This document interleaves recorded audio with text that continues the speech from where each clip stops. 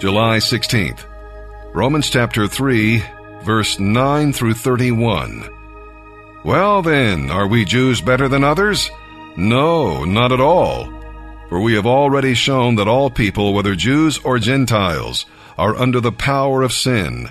As the Scriptures say, no one is good, not even one. No one has real understanding. No one is seeking God. All have turned away from God. All have gone wrong. No one does good, not even one.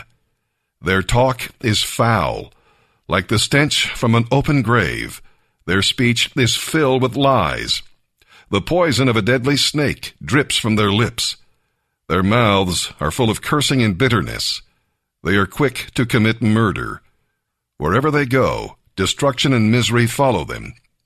They do not know what true peace is. They have no fear of God to restrain them. Obviously, the law applies to those to whom it was given, for its purpose is to keep people from having excuses and to bring the entire world into judgment before God. For no one can ever be made right in God's sight by doing what His law commands. For the more we know God's law, the clearer it becomes that we aren't obeying it.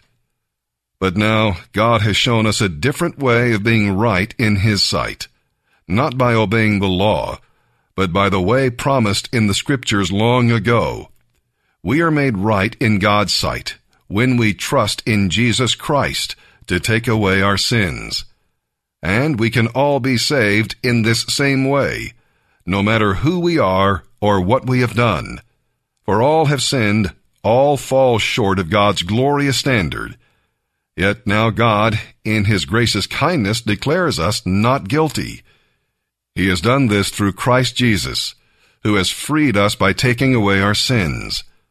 For God sent Jesus to take the punishment for our sins and to satisfy God's anger against us. We are made right with God when we believe that Jesus shed His blood, sacrificing His life for us. God was being entirely fair and just when He did not punish those who sinned in former times. And He is entirely fair and just in this present time when He declares sinners to be right in His sight because they believe in Jesus.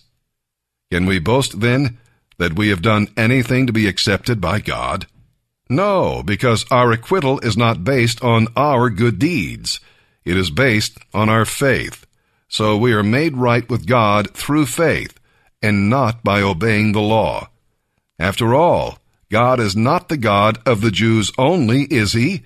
Isn't He also the God of the Gentiles? Of course He is.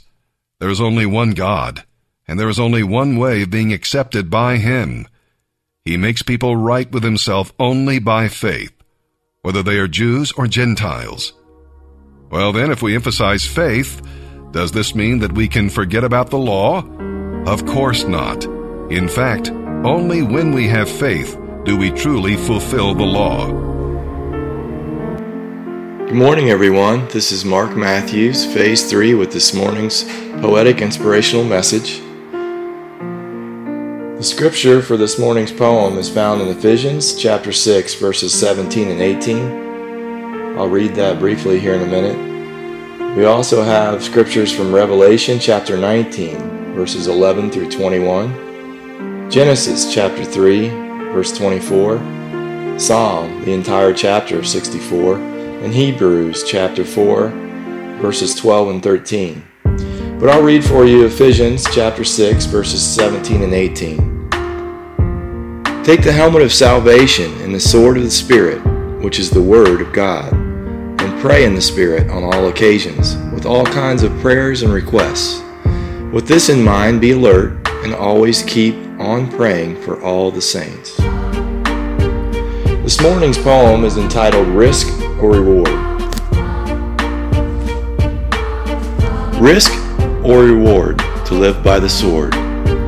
One needs to clarify of earth or the Lord. When God's sword is spoken, there is no real risk, for all words from Him are from heaven's holy list. Now when sword of the earth is the kind that is spoken, too often the wrong things or souls then are broken. So one must be diligent and decipher as such, as risk or reward can deliver so much.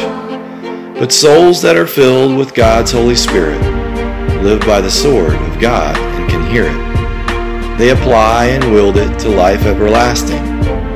For all who reach heaven know which sword to be grasping. Thank you for listening, everyone, and may God bless you all.